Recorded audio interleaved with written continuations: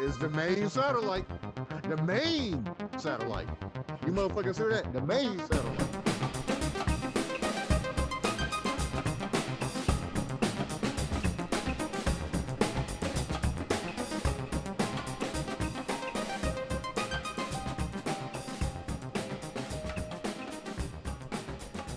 Welcome to the main satellite. The main satellite. I am Tamarcus, aka the Black Panther, aka the Black Skull. We have a great show for y'all tonight. Thank y'all for joining again. I'm in here with the panel. I'll let them introduce themselves. My name is Brody. I am from Goldsboro, North Carolina. I'm a Goldsboroughanite. I currently live in Winston-Salem, North Carolina. Happy to be here once more as a part of the main satellite. Looking forward to what we have going on tonight. Feel pretty good about it. Jason Amazing. What's going on, people? How y'all doing tonight? Looking forward to a good show. Good to be back with my brothers today on another episode of the main satellite. The main satellite. I swear that's the coolest name ever. My name is Montoni Miller, aka Big Tone, aka the Defiant One. And we're going to have a great show as always tonight. I'm happy to be a part of it. Let's go. Shit, we don't have a specific topic tonight, but Brody brought up a good idea, a good topic that we can dive into. What was that? Right. So, been thinking about this for a while now. This is something that we've discussed many times over the decades. It's something you see discussed often in the media, whether it's virtual, online, or if it's television, or whether they're all one and the same really now. But inclusivity. So I have an idea that inclusivity can be a good thing. It certainly has been a good thing. And it could also be a bad thing. It could be both positive and negative, depending upon who is wielding this particular perspective, or in some cases, club. There was, I came across an article today, and this is what sparked it in me here, tonight at least, or earlier today. And it was a show, I've forgotten what it's called. I can't recall the title of it, but it's a show that is connected to Barack and Michelle Obama. I think it is broadcast or produced with they have a production company, and I think is I know for a fact it's with them, so that's how it's being produced and pushed out into the world. And it's the basic premise of the series is a black family, a mother, a father, an older brother, and a younger sister, an older brother and a sister, his little sister. And she is evidently some sort of a genius, a prodigy. And it's it looks interesting. It sounds interesting. It's basically created for children, I'd say between the ages of 5 and maybe 8 or 9 years old. But of course, like many shows, it can be broadcast or pitched at a broader audience. So the premise seems pretty cool. Little black girl, prodigy in terms of all areas of science, or many areas of science. She's inquisitive. She's pretty. She is dark, which is a great thing. She is a member of a family with a family that has possesses both parents, the mother and the father, and an older brother. And it seems to be a positive spin on this thing that we've seen a few times, but you don't see it a lot with us, with Black America. You don't see it a lot with us. That's very, very cool. That's something that those of us who have children or nephews or nieces, or just any younger people in our lives, it'll be great for them to see this. It's fantastic. But now the downside of it is, this is where the inclusivity thing comes in. Bit comes in, as far as I'm concerned, is this.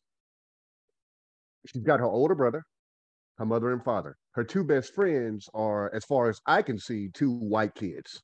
One of them has blonde hair. It's a girl has blonde hair. I don't know if she has blue eyes or not, but both kids are white, or at least it seems that way. I know for a fact one of them is. The other one, they mentioned the other one's last name. It could be Cuban, could be Guatemalan, could be any number of things. But to all intents and purposes, it's a white passing Latino, even if it is a Latino individual at all. So that no, I'm black. That's right. So I have a problem with that. In that, I don't want to know how everybody feels about this. So I was thinking about Marta Kaufman. Marta Kaufman is one of the creators of Friends. And to make a long story a little bit shorter, she was interviewed here recently, and she was asked about the diversity of the main cast with 6 white women and men, and they lived in Manhattan, and they had their early life or early adulthood experiences in Manhattan and all this and that. And anybody who ever watched Friends, I'm a fan of Friends. I've been watching it for more than half of my life, but you don't see a whole lot in the way of Black people or of Asian people or of Latino people at all, period. Okay, you don't see a whole lot of that at all. So the interview Marta Kaufman gave her when she was asked about the diversity of the cast, he said that if I had known then what I know now, then I would have cast the show quite differently. But I believe that that's bullshit. Okay, I believe it's bullshit. So the relation that I'm making here to this new show is, uh, she didn't feel, she and her partners, the co-creators, didn't feel any. They didn't feel any compunction whatsoever about casting a show set in Manhattan in 1990s, mid 90s America up through the 2000s, 2010s. Uh, a cast completely made of comprised of white people. She says now that if she knew something, if she knew what she knew, if she knew then what she knows now, she would have paid attention to diversity, seeing as how Manhattan is a very diverse place, one of the most diverse places, yeah, in North America, in the world, really. But I believe that that's horseshit. She says that she cast it to reflect her own personal experiences in her of her early adulthood and those of her friends. Her friends also did what's called co-sign on that. They co-signed on it or whatever, right? So they all said that, but I don't believe that. So the point that I'm trying to make, the connection that I'm making here is, you have in this new show about this brilliant young Black girl and her beautiful Black family, the best friends, two of the best friends, the two best friends are white or white passing, non-Black, as you said earlier, Tone. That's I have a problem with that, with Black creatives, Black people in general in America.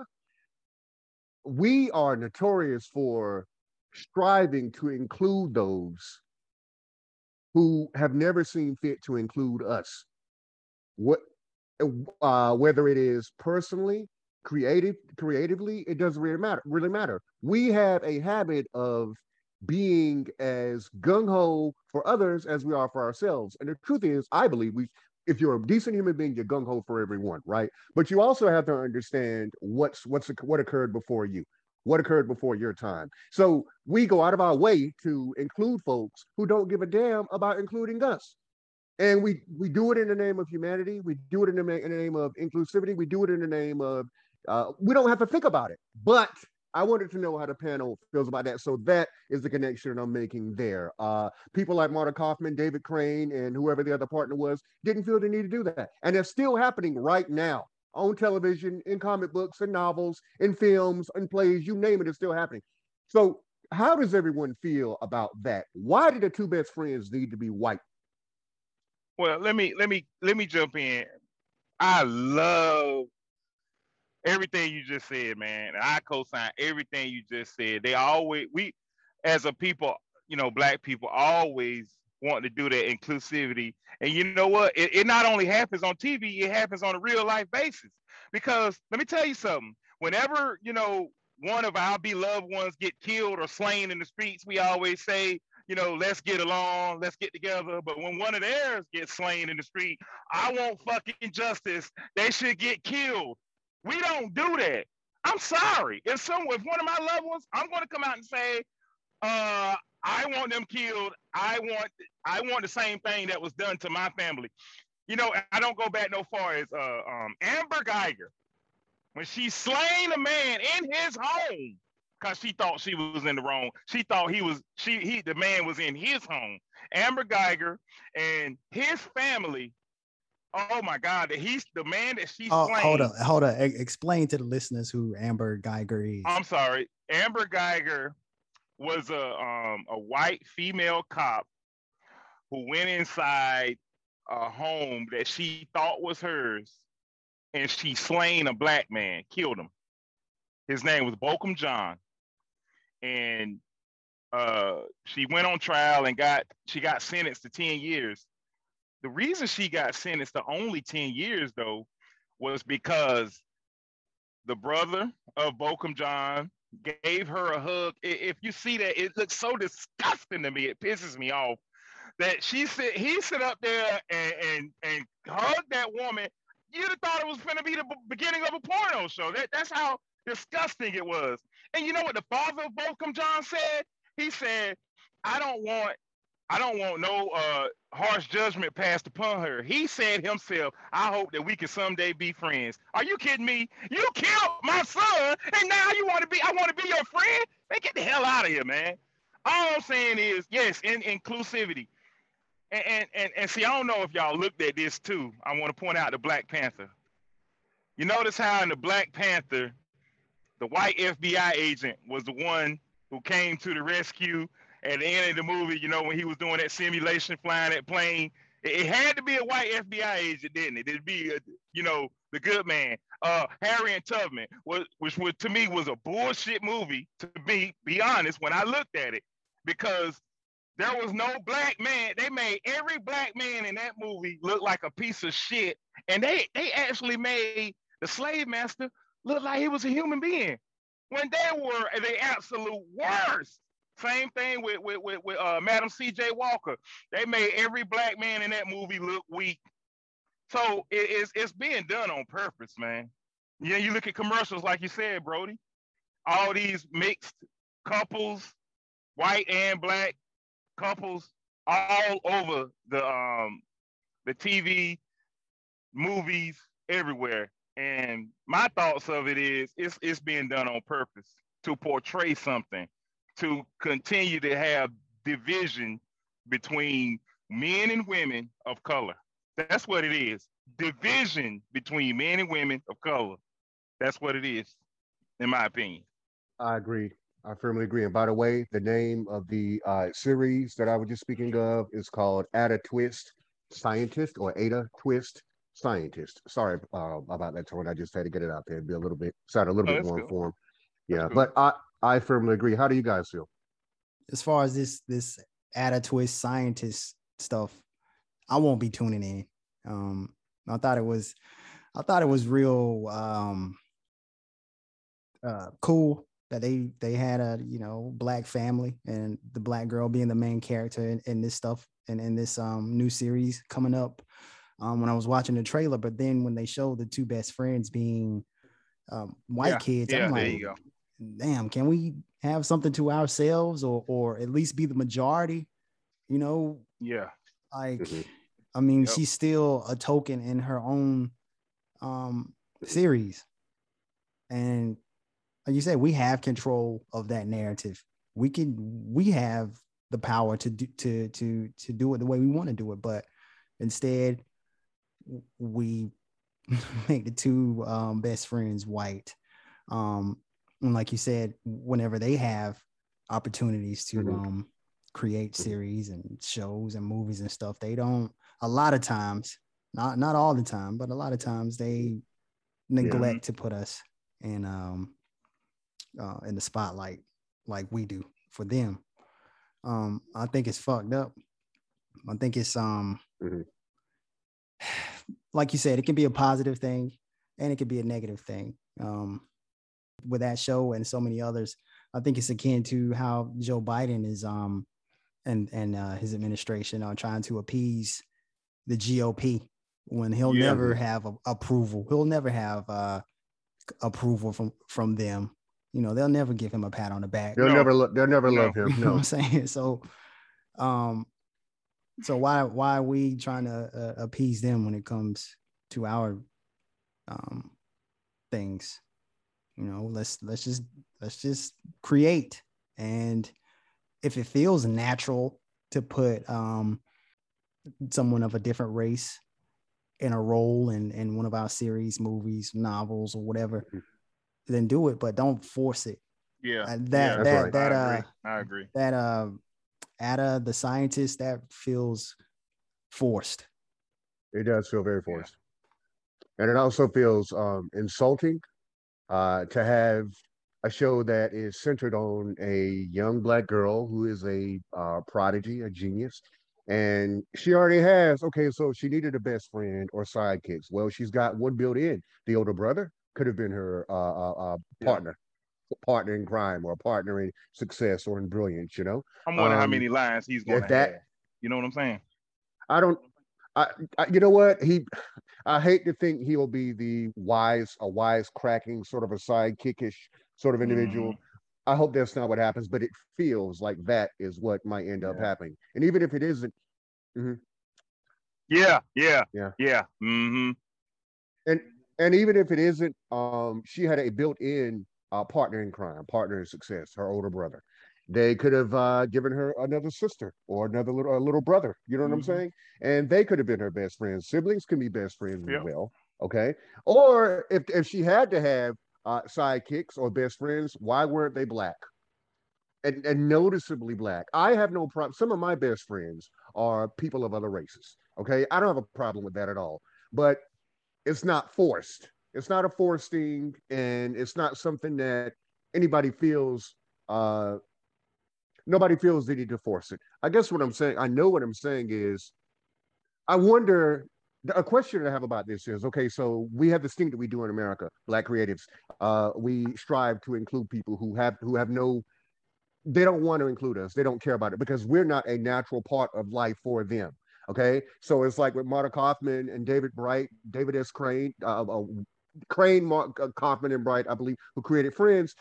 The truth is, they wouldn't have done anything different when it came to the casting of that show because all white was their default. Exactly. All white was their default. That's how they viewed the world, right? Mm-hmm. And I get that that can happen with people, but they also grew up in motherfucking New York. They also grew up came to be as adults, I should say, in Manhattan. It's a very racially diverse Very. place. So it's if it is the only thing they knew, if that's what they knew that they picked from to illustrate, then it's a result of what they chose. They chose to have it happen that way. I have white friends, I have Latino friends, we all do, okay, and family members and so on and so forth. But we don't choose to have them there. It just happens fucking Yeah. naturally. You know what I'm saying? Like it happens naturally. So if that was their collective experience on screen, then it's a result of choices they made. That is the default. If the girl had to have sidekicks or had to have partners in success or crime, why couldn't they have been black? Why, for a change, can't that be? Especially when it's a series that's aimed at kids. This is what you can do. This is what you can do to succeed. This is how you believe in yourself, right? These are your peers. These are your family. These are your teammates. These are your friends. So every now and again, we ought to be allowed to do that. But we are either not allowed or we feel that we aren't allowed. And I wonder if the genesis of this show ended up being the initial idea, ended up being the final product because either direction is possible. It could be that the creators felt the need to be inclusive, right? And to say, okay, well, the world's not all black and brown people, so we're going to do that. And we're going to include them even if they don't want to include specific types of white people. Or it could have been the initial idea when it was presented, the studio, the production studio. No, we can't have that because we can't have them, quote unquote, them, certain sorts of people, white people, feeling excluded. So you got to put some of us in there somewhere. But the problem is you have different kinds of individuals on both sides of this. So it's just as possible that the creators wanted to be inclusive because that's what they're about, right? Naturally, Mm-hmm. as it is that they wanted to allow us, like Mark said, to have something to ourselves for Yeah. a change. But the studio was like, you know what? No, that's not going to fly. We got to have everybody feel like they're a part of Mm-hmm. this. No doubt, and no doubt, the studio heads, the ones who hold most of the power, are probably, or a good amount of the power, are white. Jason, how do you feel about it? I'm not really familiar with this person you were speaking of. They are they're a writer for a show. You say? Yeah. She, the white woman. Oh, she's a white woman. Well, the people who created this show about the little girl, they're people of color. Okay, there are many different. They are people of color primarily. But the woman that I was talking about, her partners, they created Friends back in the '90s. All right. Okay. Mm-hmm. So I mean, from what I've heard, I was actually I tried to check out the reunion show. I didn't really watch a lot of Friends, but I tried to catch, I guess, like the Cliff Notes. I was kind of familiar with the show because it was such a big hit. So I'm hearing New York, I'm hearing Manhattan, and I think in New York, I mean, it seems like a huge melting pot of different types of people, right? It's it's a Jewish community, I mean, it's a Puerto Rican community. And we got hip hop. You know, we got white people, Chinese. So I mean, I feel like you could just walk out your house living in certain cities, and you'll see all of that. So from what I'm hearing, you're saying the show, she was asked if she can if she could do it again, would she introduce like people of color, like make the show go next door to maybe, or have an interaction. You're coming in from work, you bump into somebody and introduce maybe different pop culture people that will maybe populate the show, bring on special guests. Like I remember shows where it was like Martin, for example, and they introduced different types of people on the show. I mean, it was a predominantly African-American show, but in Detroit, it's a melting pot, just like New York. And I think New York probably more or less is more. So she was asked if she can do it all over again. She said she would introduce more of a offering. Yeah. She said, yeah, she said the cast. Yeah, pretty much. She said she would cast the show differently. So instead of 6 white people, there will probably be some people of color in there. But as you just said a moment ago, it's not as if Manhattan just became culturally fucking diverse. There you go. That's exactly right. You know, Okay. It's been like that. It's been like that for some time. Go ahead, Jason. So you asked me how I feel. I mean, I heard a lot of different things. I don't know if we're still talking about the show in general, but then you spoke on a lot of feelings that I had about a lot of, you mentioned biracial couples having different friends, different races. Just us in general, I mean, just average people. I mean, we work with different people. We we interact with different types of people every day. So I can get that, you know. I don't know what other, I'm not really familiar with any more of her work, but in general, I mean, I would definitely like to see more representation of us, you know, in Hollywood. I mean, I feel like we're so big as a culture where people are always looking at what we're doing, believe it or not, to move everything. Commercially, I mean, everywhere you look, you know, we're being looked to, you know, there's some type of, they're pulling something from what we're doing and they're being inspired. So it's like, so why can't you get these type of stories in Hollywood? It's like a stereotype with us. It's always a certain film. I know we like Marvel films, you know, I would love to see, you know, movies where, you know, we can actually be in situations where we could come out and be that go-to guy. You know, we the one being looked to provide the mental muscle. It's like we always the brawn, you know, like why can't we come in and save the day sometime? You know, you need the red wire, you know, you got a bomb about to detonate and explode, and you know, who we got to call in to detonate the bomb, you know, why can't we pop up in there? You know, so it definitely relies on us. I know there's a lot of great schools out there, you know, I'd like to see some, you know, more you know, representation from us in film. We had brought up something probably weeks ago. We were talking about some famous actor, actress, or something was going to donate a lot of money to a certain, maybe it was a HBCU or something. They were going to try to create a big film academy, kind of try to pull a lot of writers and creators, you know, so we can get right. So I mean, if we were to get some more of that, you know, we would be able to, you know, take our destiny in our own hands, you know, and be able to create these type of roles that we dream about, you know. You know, these roles that, you know, we like to. It's got to be us, you know. I mean, who's gonna represent us like us? But then you were talking about how then, you know, it's, we are depicted in films. It's feeling like it's forced more or less. Like, I didn't see the Harriet Tubman movie. You know what I'm saying? That resonated with me, bro. You ain't missing nothing. Be honestly, you ain't missing nothing. I promise. Yeah, you were telling me, Tone, like, you told me, how it was like Harriet Tubman was like, and then the black characters in the film, how they were just telling the story. And we're at a pivotal point in history where it's like we kind of got through a point in time where a lot of racial issues have been introduced to our country. In a lot of schools, a lot of areas is kind of flirting with the idea of teaching type of, a critical race theory, more or less, So it's like, I feel like if I was a professor, if I was a white professor or Asian or whatever, Harriet Tubman is a hero. Yeah, exactly. That's an American hero to us, you know what I'm saying? So, I mean, you could be a professor or a teacher wanting to introduce maybe your students to a hero, and then they got her being depicted as a, you know what I mean?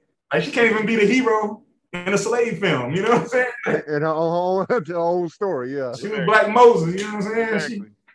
What she did for us was amazing, you know what I'm saying? So that's frustrating, man. I'm glad I ain't see it. When I saw it up there in my queue, I'm like, I know they ain't gonna do it right. You know why they didn't do it right though?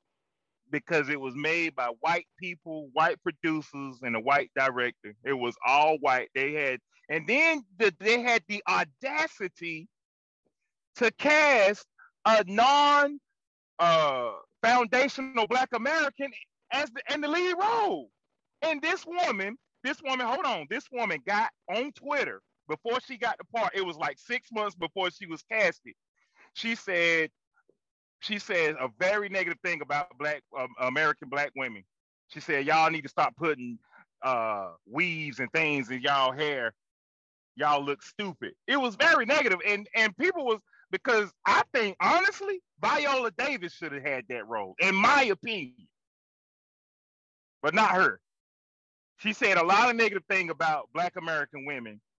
That's why, and she's not even from, a foundational Black American. And I have a problem with her saying negative thing about our women and then going on and play one of our historic, heroes. You said that this was created by a staff of white people, a Yeah. team of white people or whatever. Yeah. Shit. What could we expect coming from There them, you go. Yeah. But the thing is that the question is, like, when we have the opportunity to create the narrative, to create the characters, to do the writing and directing and all that stuff, when we have the opportunity to have control, we don't take advantage of it. Like what was it? The movie you mentioned earlier, Madam C.J. Walker. Yeah. So when we had the opportunity, Ava DuVernay. yeah, we had our opportunity, to write it the way we needed to write it. She put a whole lot of false drama in there, like a whole lot of reality TV type drama queen bullshit in there that really didn't fucking happen in real life. Exactly. As if the woman's life wasn't brilliant enough and interesting enough on its own. She didn't have no, and then you know what? They always more. They added LGBT. That woman's daughter was never depicted as being a gay woman. That didn't happen. I looked that up myself. Nor did her and the woman who put her on. I forgot her name, but she was also wound up being a Black millionaire as well. They weren't arms like they made them out to be, like they were mortal enemies. Like they made all that up. They were friends. Yeah. They didn't have a feud over, they didn't have a colorism feud. Nope. So the thing is, like, the question that Brody is saying, like, when we have the opportunity when we have control, why do we feel like we have to put in those stereotypes like that, or forcefully inject white people in there? So I need to make an addendum. I'm going to make an addendum here. And thinking about it now, us discussing it and what you and I were talking about earlier, Mark, it makes perfect sense now. So the creators, the writer, her name is a woman named Andrea Beatty of this At a Twist Scientist. She is a white woman. And this series is based on a series of books that she's written. The illustrator is a guy named David Roberts. He's an Englishman, or a person who is from Europe. and somewhere in Europe, and his name is David Roberts, and he is also white. So that is the addendum. It makes sense now. And listeners, I apologize. I thought it was something else. I looked this up and I had the creators mixed up. There's an Encyclopedia Brown character, and so I know that those creators are black. The writer's black and X, Y, and Z. So my apologies for that, listeners, and to the panel, my apologies. But still, it makes more sense now thinking about it that this character, this series was not created by anybody of color, or is being produced by the production company that the Obamas created. At least they given an attempt at inclusivity by making the main character black. That's what you just explained there. And maybe it happened in reverse, like you said, like when we were thinking it was a team of black people who had control, and they went to the execs and they were like, nah, let's put some white people in there. Maybe it was the reverse. Maybe these white people had all white cast, and if some of the execs were black or people of color, and they were like, nah, you got to put somebody of color in there. Mm-hmm. I wanted to say something if I could. I wanted to give a big shout out to Denzel Washington for introducing. We don't see a lot of new black faces, right? And he introduced this main character, Brody. Maybe you can look it up because I don't have a computer in front of me. But he introduced this brand new character. She's a female in this black movie with Michael B. Jordan in it, and she's brand new, and she's never been seen on film before. And so for him, because he's the director of it, to introduce a new black face, I give him tremendous credit and big ups to that. I really think that's true. Yeah. I think it's gonna be a good movie. I'm gonna watch it. I think I've seen what you're talking about. Yeah, I haven't seen it, but Y'all know what I'm talking I'm about? looking it up now. I know what you're talking about. He's got a lot of goddamn screen credits here, so Yeah, I know it. Yeah. yeah, he's got a lot. I can't find it, but I have I know what you're talking about. I hadn't heard of her before. Brown skinned young woman, right? Yeah. Mm-hmm. Yeah. Natural hair, ain't got no perm. It was just beautiful to see. And she's the main character. He's in love with her, and they got a bunch of women around him. But from what I can see, it looks like Michael B. Jordan is still in love with her, and she's the one that he wants. So whatever. It's just nice to see a new black face on It film. is, and I saw a trailer for that or a teaser for that just a couple of days ago, actually. Yeah, Mm-hmm. mhm, Yeah, me yeah. too. So I'm looking at the series of books now. It turns out in the books, she is Ada Twist is black. She's black.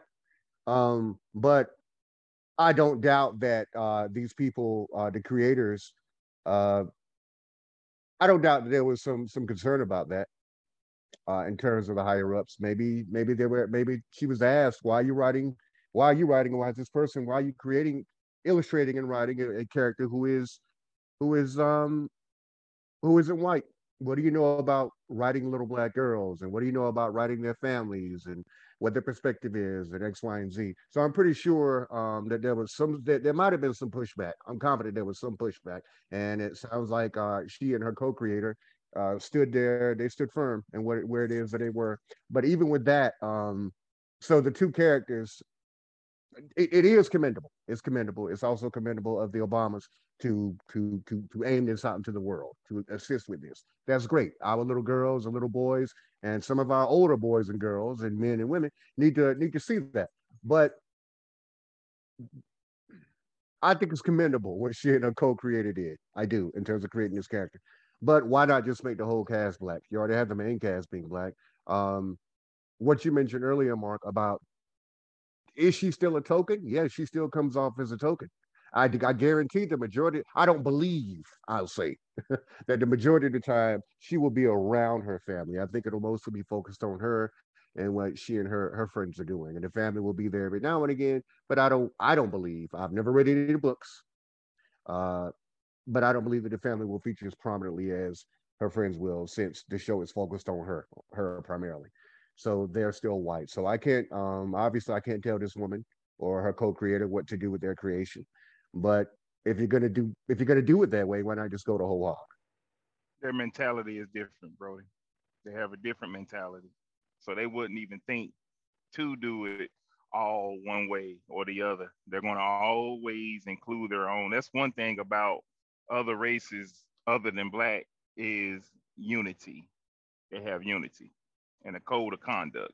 We don't have a code of conduct. Therefore, we don't have a lot because thinking about it, back in the day, a lot of people didn't tolerate snitching, and to this day and age, snitching is being praised right now by our race. So there's no code of conduct. There's a code of conduct in other places, and they fell right in line with that code of conduct when they cast those two other non-black people in that cast. Speaking for myself, I can't be too upset about that. I think it's commendable that they made an attempt for inclusivity. Not an attempt, they dove right into it and made the main character and her family black. I can't be too mad at it because we got a lot of people who are black who put out a whole bunch of bullshit that is detrimental to us as a fucking race. Shout out Tyler Perry, because everything Tyler Perry put out is very detrimental to us. It's always bad, negative. Come on, man. Cheating on it. I thought you were saying like you shout out to him like a positive shout out. No, because you had just stated a lot of people putting out bullshit that are people of color and that's detrimental to our race. And then I said shout out Tyler Perry, meaning he's one of the guys that you're talking about that put out bullshit and detrimental to our race because he got mad women, black men always cheating on women, black women always cheating on men. It's a whole bunch of drama. Like that's what our race is made of. I don't like that because it's always his aim in his movies and his shows. I understand he does put a lot of black people on, but the fact that he sits up there and make it all negative instead of a lot more positive, I just can't rock with that. And I watch him to know. I feel where you're coming from, but I don't think it's all negative.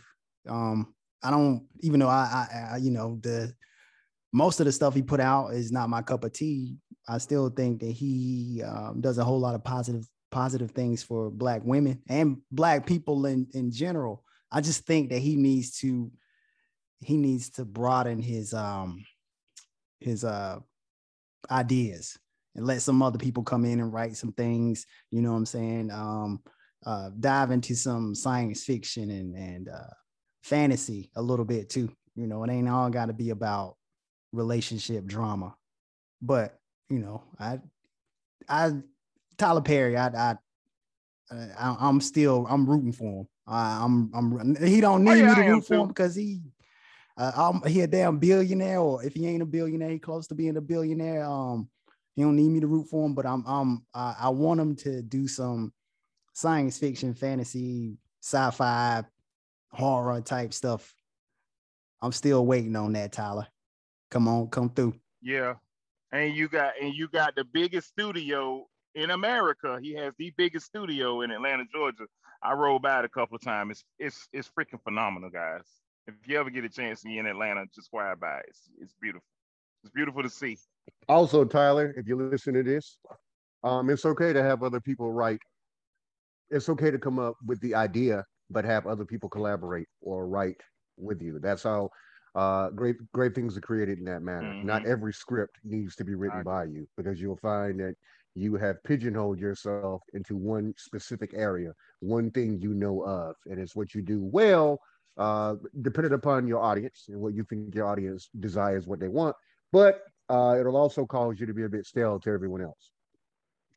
And I'm sure your audience, you want your audience to be a little bit more expansive, as expansive as it can be. I'll say that it's okay to introduce the idea, and there are a lot of talented Black creators out there in the world. There are a lot of talented Black musicians, a lot of talented Black writers, people who put together scores, props designers, you name it. Now, I'm not saying that he doesn't choose those people already. I'm sure he does, but you can work your way from the top all the way down. Have other people write for you. That's all right. It's still a Tyler Perry production. Just give them their props where they're necessary. Do some science fiction, do some fantasy, do some horror, do some noir, do anything that's not what you've been doing. Although if it's working I for agree. you, then I can't put you down on that. But there are people in the world who are waiting, like you were saying, Mark, and like you were just saying, Tone. We're rooting for you, but we need, in order for us to root for you in a more energetic manner, we need to. You have all kinds of people who will absorb many kinds of entertainment. In order for us to be more on top of what you do, and you have to produce something that a wider vista that reaches a wider vista of people, like a more expansive audience or crowd. So, but keep doing what it is you do. Just be broader with it if you can, Mm-hmm. and if you can't, there are people in the world who can help you broaden your horizons. Nailed it. My thoughts exactly. You don't have to do it. Find somebody who can. That's right. Like it's an opportunity. You definitely got the resources to do it. Right. He does. Yep. Yeah, Black Hollywood. I mean, And he's Yeah, very he proud does. of. I'm sorry. Go ahead, Jason. oh no, I was just saying, Atlanta. I mean, that's the mecca. That's Black Hollywood right now. You got Don Perry Studios. I mean, he's made it a success with the film he wrote. I'm not gonna knock him for the films. I mean, I'm ready to see something else. I wasn't a fan of the dresses and all that, but hey, that's what he was. That's his life. He's Yeah. really good at writing those type of films, relationships and whatnot. But hey, like y'all said, you may not know how to write those films, but open the door for somebody else that can utilize those resources and expand the brand. Just all I want is just some good quality. Don't Yeah. don't at the expense of making a good film, just put out some crap. And you also Get some people that's hungry that get some and you also want internships. Get some internships, create opportunities where you can bring people to come in there and learn the film. Learn to hold the lights, learn to hold the boom mic, roll some wires, come in there and learn how to write film. And I think that'll be, man. If I could take if I could have been in high school and take a field trip to the studios and have Tyler Perry or have his people just tour the studios. If I was a creator, if I wanted to get into film, if I was thinking about going to Howard or going to a university, you come to Tyler Perry Studios. Yeah. Can you imagine? That'll give you so much hope, man. They give you mad hope. Think about all the kids, kids that grew up, maybe been in the comics, or the kids that like to write sci-fi, or, romance novels, or whatever it may be, to be able to come up there and have that opportunity, tremendous. So yeah, it's on us, It is. And you're also allowed to indulge more than one sort of audience as a creator. You're allowed to indulge more than one sort of audience. Tyler Perry started off, and this is no shit on you, Tyler, if you ever happen to hear this. We think you do a phenomenal job at what you do. But he was very good at getting the church crowd, the religious crowd to begin with. He started off with the plays, and then he expanded beyond that point, and that's great. He does it really, really well for the audience that it's what he's interested in, so it's what he writes and produces, and it's obvious he really enjoys it because look at the girth of his of what he produces. Okay, but and look at the longevity. He's got a lot in terms of longevity, but there's I won't say that particular line is tapped, but he knows he can do it. So I wonder if he's ever uh, uh, uh, I wonder if he ever feels the need to engage in a different way with his audience, with his own creativity. It is possible, so it's okay to indulge more than one kind of audience, because your base, your day ones, as they say, are always going to be there. They're going to be there. Whatever it is you do, they're going to be there. So if you decide you want to create science fiction or horror or fantasy, or you want to get into animation, whatever it is you want to do, Afropunk, Afrofuturist work, whatever it is you want to do, those people won't leave. They may not all get it, as they say. They may not all understand it, but they are still there with you. And while some of them may not get it, they will have folks in their lives who will. So that is you broadening your horizon. That is you broadening your audience. I have an actual example of that, Mark. This is why I didn't want it removed, the mistake that I made earlier, even though it's still valid in some ways. So Shonda Rhimes, who created ER.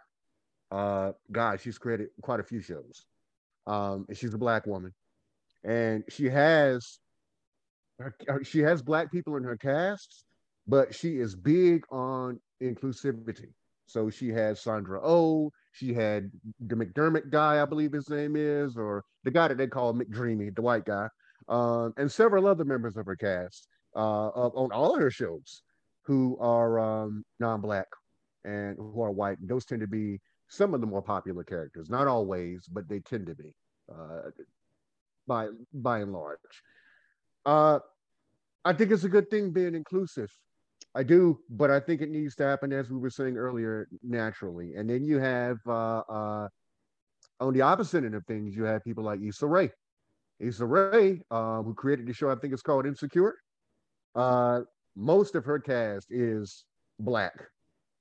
Most of her cast is black, and I think cast. I think she cast what she knew. I think she saw fit to cast rather what she knew, what she knows. That is to say, the sorts of people that she's encountered and her friends and family members. And I also think it was done with intention. It was done with real intention or intent. It was done the way that the cast is, what the cast looks like, the sort of stories they tell. She decided to tell the locations they decide to shoot in. I think that's very intentional. So you have two sides, not necessarily two sides of the same coin, but certainly there's a strata there. Certainly there's a spectrum sort of a situation. Um, Off the top of my head, I can't think of a black creator who, in terms of television or film, who cast solely white or non-black people, but I'm sure that those folks are out there. Mhm. So Shonda Rhimes is a really great example. Grey's Anatomy, that's the only one that I can think of off the top of my head, but she's got a whole empire of shows, a whole slew of them, and most of them are multiracial in terms of cast and story. I would like to see her create just one show. I don't think there is just one show at the moment with an all black cast, and continue to tell the same sorts of stories with the same sort of verve and brilliance and irreverence that she always brings to the table. She always brings to bear. She and her team, but just have it be an all black cast to see how that works. If you bring those same tools to bear, you probably don't have to worry about it being successful. Is she independent? Critically anyway. I don't believe she is. Well, I think at one point she was, but I believe she might be now. But she is attached to larger studios. Yeah, they might not allow her to do an all black cast, is what I'm saying. I think if she latch on to somebody like Tyler Perry, though, he might allow it. Maybe. Why y'all think we ain't touching those films? Like, tell me. Do what, Jason? What type of prominent pick? I mean, I'm just thinking like it's crazy. Like, you probably don't own her estate. You know, like, do you think these Hollywood entities, said they own the story, they own the rights to the point where we couldn't even put out a good story about some of our prominent figures? I mean, I feel like we could take this conversation a whole other direction, but I'm just thinking Harriet Tubman. I mean, my goodness, I'm still stuck on that, man. Like how she wasn't the hero. She wasn't the hero in the film, man. Tone. That resonated with me, bro. I feel you, man. Because when I looked at it, like, and I was looking at mostly bits. I was already disgusted with it. The thing, they got a character now, a black man named Big Alone, that was a slave chaser. A black man, I'm talking about real black. And then if you go back and look at that time and era, there wasn't black slave chasers at that point when she was around. And they had him chasing her throughout the movie. And it was really her. They made it almost like a love story between her and her slave master. And she was ready. To me, they should have had it with that shotgun around more often, ready to pull it out. Because the way she was, when you read about her, she would have shot any white person that was trying to come against her and try and free slaves or whatever. But they tried to make it like it was a love story, and like her slave master really like saved her in the story. Damn. Yeah, man, go look at it, man. If you, I mean, I know Mm. you don't want to, man, but I'm telling you, man, that's what made I me have, married. That's what made I me have, mad I mean, because Spike. I'm thinking like Spike made a good Malcolm X. You know what I'm saying? yeah. Like Spike did a good Malcolm X. You know what I'm saying? Why Right. haven't we made a good Harriet? You know, why aren't we making these films good? You know, why aren't we touching it? Why aren't we touching well, these films? I like to see it. I like to see I, Tyler Perry challenge himself and I agree with that. go Now out I there agree with and that I know that wholeheartedly. I know that Spike Lee, while at the beginning of, I don't know what he's doing now. I can't lie. I don't want to put out any more things that I'm not 100% sure on this or confused about. But I know that even when he started off, okay, so I know he was connected to a large studio. He needed to be connected to a studio to get, to get the way he wanted to be eventually. I don't know what that looks like now, but I think he was very adamant in terms of his ideas and in terms of the form of presentation he chose, what he wanted his characters to look like, what he wanted them to sound like, what they needed to live, what their dialects were, right? What their backgrounds were, and what their struggles and successes and things of that nature were. Excuse me. So Spike Lee, I believe he gave every fuck, as they say, but because he gave every fuck in terms of presenting his stories to this studio or these studios, he didn't give a fuck at all. So he was both, because he was so adamant about his visions, he didn't give a fuck what he had to do or say to have his stories, to find a way to tell his stories. bold Uh, when it gets to it, rain. yeah, he had to. And I think It, after the first film or so, I would imagine that once the studio heads saw how powerful his films were, but less than that, more how much money they made. Because they probably didn't expect his movies, his films, to make very much in the way of money. When they saw the number of black asses, those films, and white asses, and Asian asses, and Latino asses, and all kinds of ass that the story put in seats, I think a light bulb flashed. Okay, well, we would continue to allow him to do what he wants to do because he's got that thing you can only say in French. He's got that certain something, right? And they allowed him to continue making movies. So it was a mutually beneficial relationship. This is what I am assuming. Uh, Thinking about, I don't know that there has been thinking about what you said, Jason, and what you were talking about earlier, Tone. I can't recall thinking about it now, and I've seen a few of them, a good, an exceptional Tubman film. I can't recall one. Seeing as how I haven't seen the film you're talking about, Tone, the one we're discussing at the moment, You wouldn't and like now it. I don't want it. I'm telling you. Now I don't want to see it. Now I don't want to see it, but I want to see it Right. just to see what you're talking about. Right. Yeah. Mm-hmm. Mhm. So I think you have to have you have to give so much of a fuck that you don't give a fuck. I think that's what Issa Rae's about. I think that's what she's doing. I think Tyler Perry has been doing the same thing for a while. It's just that what it is he does, we're not the sorts of stories he tells. We're not exactly in love with him, but Right. he has been doing it. He is bold, and powerful in his way. I know that there are a few other creators who are like the black creators who are like that, who aren't thrown off by inclusivity or the demand of it when it comes to their work. But I say we need more of them. We need more of them. We need more, and not just in film, but in music as well. Mm-hmm. TV, music. Um. So yeah, that's how I feel about that. So, two couple words stuck out that you just said that makes a great segue into something in the same vein, but a little different. We said bold and powerful, I think. Mm-hmm. Bold and powerful. And I want to bring this up because the main satellite is the motherfucking eye in the sky.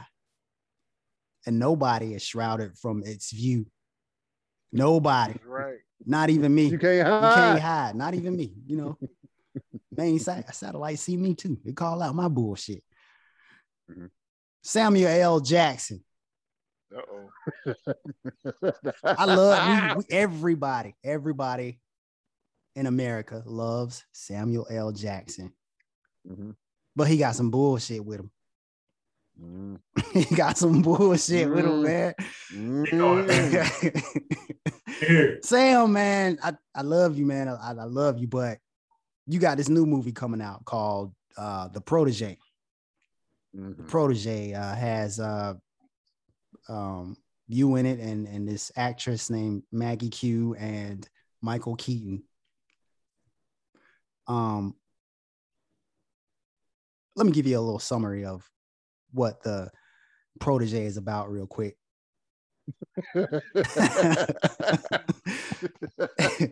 Rescued as a child by the legendary assassin Moody, who is Samuel L. Jackson, and trained in the family business, Anna, who is Maggie Q, is the world's most skilled contract killer. But when Moody, the man who is like a father to her and taught her everything she needs to know about trust and survival, is brutally killed, Anna vows revenge as she becomes entangled with an enigmatic. God damn, she becomes entangled with an. I get tongue tied saying. Yeah, I get tongue tied saying that. With that type of killer, who is Michael Keaton, whose attraction to her goes way beyond cat and mouse. That confrontation turns deadly, and the loose ends of a life spent killing will weave themselves even tighter. So Maggie, she looks white, but she's from Hawaii. Samuel L. Jackson is the sidekick, like always. Mm-hmm. And this white woman is the star of the movie. Sam L. is always playing the sidekick to white folks. Mm-hmm. And he has a massive amount of power and respect in Hollywood. Mm-hmm. So why doesn't he why does he continue to take roles like that? Why doesn't he exercise his power and influence? Yeah. What do y'all think about? Well, I wanted to, and I've done a lot of talking here, but I do want to ask this to make sure I heard you right, because I hope I didn't hear you right, frankly. A part of that synopsis reveals, and by the way, we should say, Mark and I saw this preview, this trailer during our Suicide Run, Suicide Squad run, and we both had immediately the same thought when it came to this. Yet another film where a white or white passing person is the center of attention.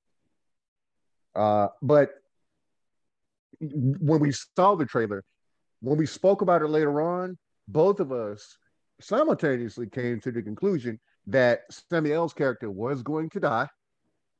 He was going to give, this is what we said, right, Mark? Die early on in the movie. Die early on in the film.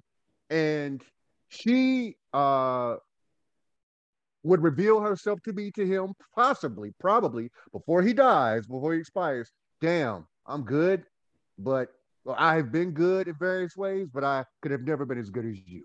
And then promptly dies after that to elevate her effectiveness, her deadly nature, you know, her skill set. So I want to make sure I heard you right.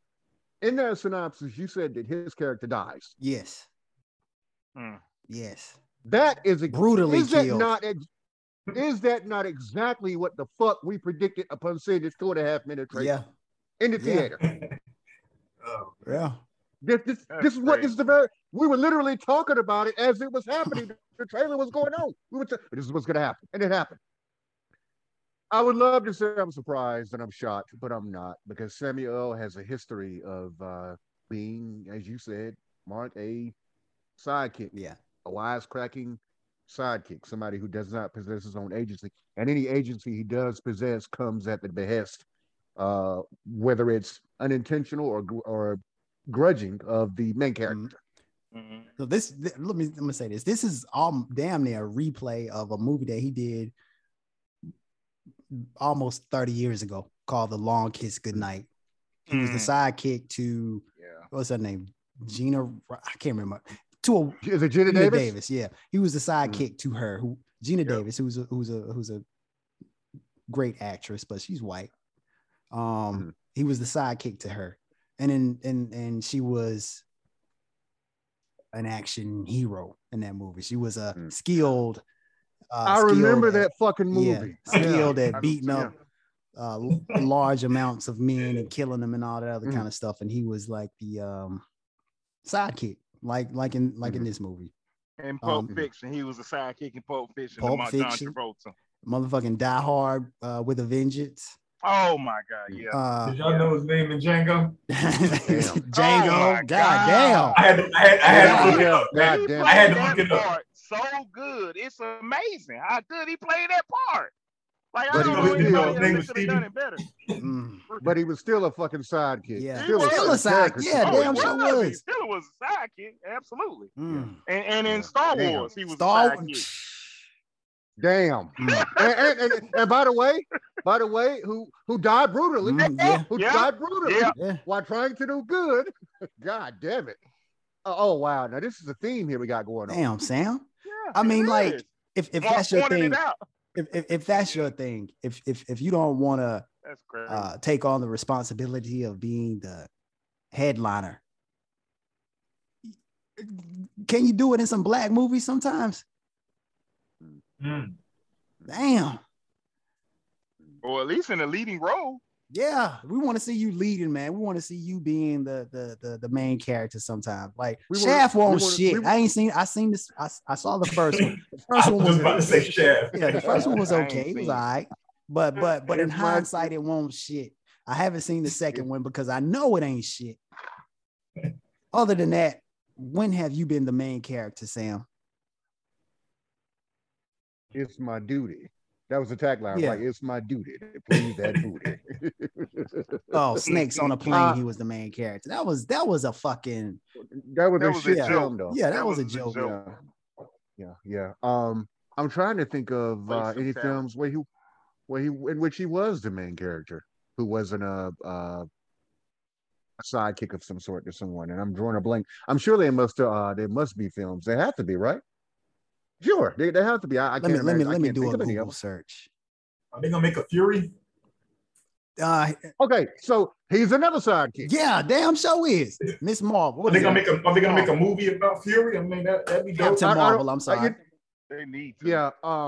He's a goddamn sidekick throughout this phase.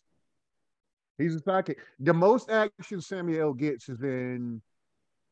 I want to say it's one of the Captain America films, or maybe it's Winter Soldier, or one of them, where he gets a chance to do a little something, just a little something. Shit, he won't do nothing but driving around. But that's more than what it is. But that's more than what. That's what I mean. A little something. That's more than what he normally gets to do. Look, you want to know another sidekick? Another movie he portrayed a sidekick in. The Incredibles. What's that? Oh yeah, Frozone. Yeah, oh god, definitely. Yeah. And he was a wisecracking best friend of the main character who was white, and his goddamn family. The kids had more motherfucking agency than Frozen. They ain't even show his wife in the shit. They just heard heard her complaining and everything. He had more loyalty to the family than he did to his own wife. Damn sure did. All you heard was her being a bitch and her being they quoted one of the tropes, the sassy black woman. You ain't going no motherfucking well. There's death, destruction, carnage going on, but I have something that's more important, so you're not going any fucking where. I saw last year, maybe the year before last, that it got as far as the animatic stage. Okay? It was storyboarded, and there was the animatic stage. Her name is Honey. The character's name, Frozone's wife's name is Honey. And they actually did animate her. It was a storyboard animatic. And they had a little backstory for her. Long and short of it is, Brad Bird felt that it changed the run, the mood of the film at that point in time. So they cut that out. But you can find that on YouTube. The Honey animatic. I saw that. Incredible. I saw that. That's a damn shame. They cut a clean out the fucking movie. They cut her ass clean out of the film, but they kept the stereotypical aspect of the stereotype, the angry, loud, boorish, forceful black woman in the film, and you didn't even get the chance to see what she looked like. You want to know another recent sidekick role? The Hitman's Bodyguard with Ryan Reynolds. Oh damn, I forgot about that. But you yeah, know, there's another they one. I think they made 2 of those movies. The second one just came out, I think either last year or a couple of years ago. Mm-hmm. Wow. So is there another actor off the top of our collective head that we can think of who's black, who is similar to Samuel in that? I mean, I gotta say, he's in terms of his reach and his power and his visibility and his just charm and how likable he is. He is probably at the top of the heap of He black can write actors his and own actresses in ticket. Hollywood. Everybody loves Sam L. Like, I don't understand. He must like these roles, man. He an A-lister. He highest paid actors in Hollywood right now. So. And he does 45 goddamn films a year. Surely one of those films can be more indicative of what he is or what our people are. Surely. Yeah, it could be something that's straight to video. It wouldn't matter. What'd you say the other day? Oh, go ahead. Sorry. Hateful Eight. You seen that film? Yeah, we seen that. That was about as close as it was. Very good. About the closest he came. He was a main character. He definitely was. He wasn't a sidekick in that film. I can say that. He kicked some ass. But that was written by a goddamn white man, Quentin Tarantino. Yeah. But that is an exception. It is an exception to what we're talking about at the moment. It is now, whether it's an exception or not to the rule in general or to the rule. The film wasn't written and directed by a black man or black woman. Yeah. What were you gonna say, Mark? What you said the other day? That would be a fucking dream come true. If Samuel L. teamed up with Tyler Perry for something. Oh, it would be. Yeah. And the opportunity is there. Like, they're both massively important people in terms of Hollywood. They both have all the reach in the world. They can write, as you said earlier, Mark, and as you said, Jason, and you, Tone, as well. They can afford to write their own ticket. That's another thing too. They don't even have to have an idea in mind in terms of what it could be. It could be it could be a play. It could be a television series. It could be a comic book series, a series of novels. It could be a series of films. All they would have to announce is Samuel Jackson, Tyler Perry, united. Who's in? Every black person in Hollywood. I'm talking about from the rooter to the tutor will be going to, like, you're talking about straight up A-list. Your Denzels and your Angela Bassett's and your Viola Davises and your Issa Rae's. All of these fucking people would flock to them. They wouldn't even have to have it figured out what they were going to do. Yeah, have everybody creative input put in that. Yeah. To make it work, because they will want that to be a success. We have to back our own to make our own a success. That's right. I'm talking musicians, actors, actresses, screenwriters, props designers, directors, producers, you name it, who the fuck ever. You say, you put it in big headlight, you put it in a big light. I'm off tonight. God damn it. You put it in a big light. Samuel Jackson collaboration. Samuel Jackson, Tyler Perry collaboration. Boom. Who's in? It could be, like you said, any damn. It could be any damn. Anything. It could have a small role in a Tyler Perry movie, and it'll still be the shit. It would be. And for a change, have him written. If not Samuel and Tyler Perry and Denzel would be massive as well. That would be cool. That would be huge. Yeah, it would be. Or Tyler Perry, Denzel, and motherfucking Oh my God. Empire. Yep. Yeah. Get them all in there. Get Terrence Howard, get Taraji in there. In terms of literal empire. Get fucking Viola Davis. Get fucking get whoever, man. I mean, they're out there. Get Shonda Rhimes. Get them all. They're out there. And what you were saying earlier, Tone, thinking about it now, you said something earlier to the tune of, uh, we have to back us to improve us. We have to back us to make us successful, right? Yeah. So you think about your big Hollywood, your big black Hollywood producers, directors, writers, actors and actresses, you name it. And I wonder about why Shonda Rhimes, for instance, and Tyler Perry have never teamed up. Now I know that the schematics of it, I know it's a lot more complicated than that. I know that it's a lot more complicated than that. I know it is.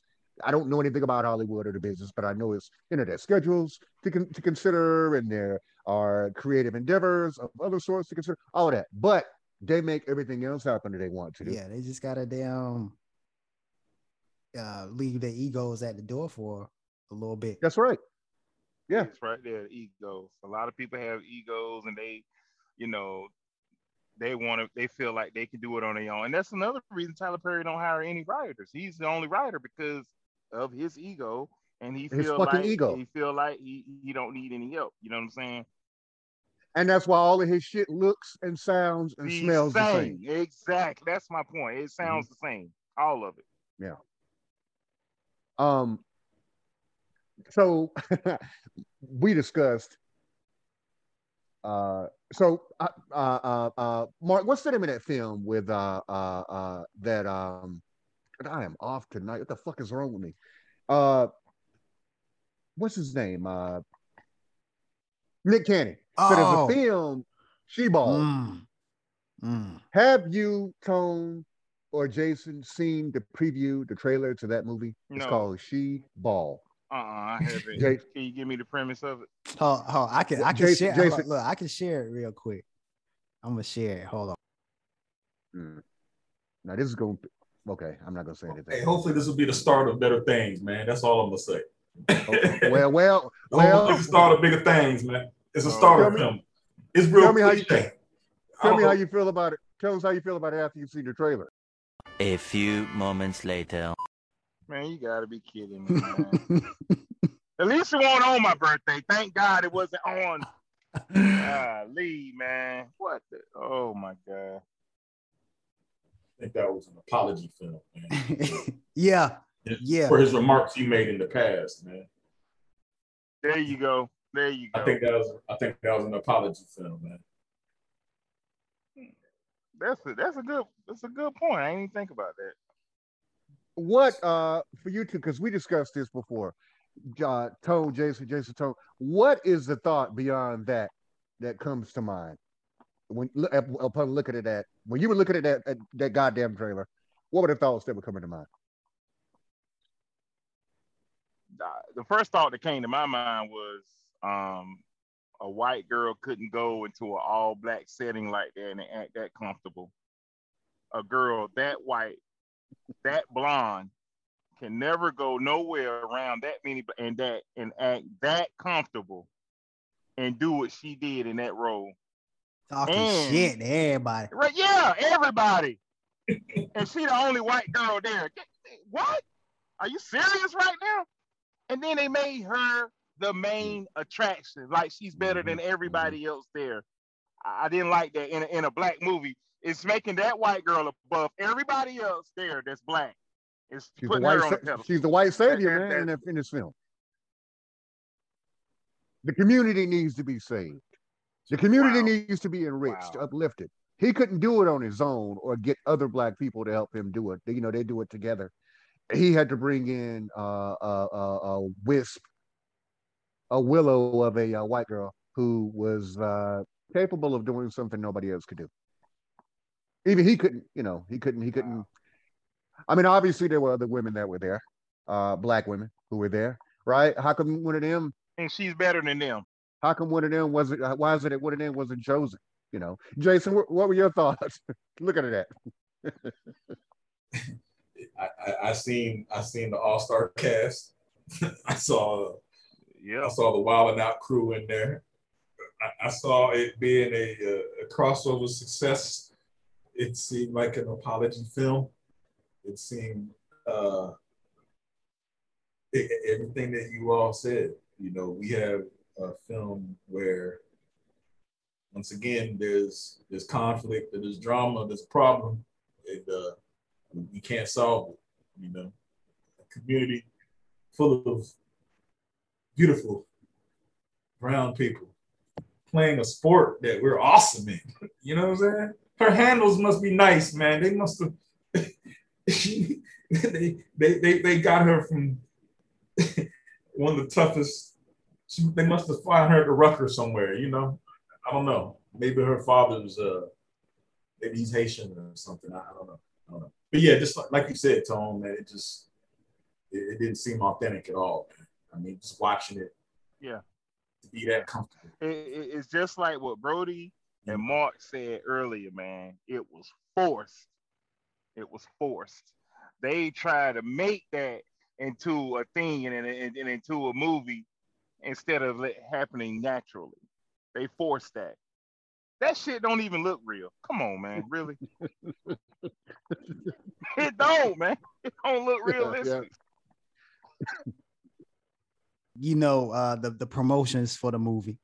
He did an interview on the Breakfast Club, and he had a sweatshirt with the movie on it, She-Ball, and the promotion for it was a black power fist, but it was pink, and in the middle of the black power fist, it was a silhouette of the white girl holding a basketball.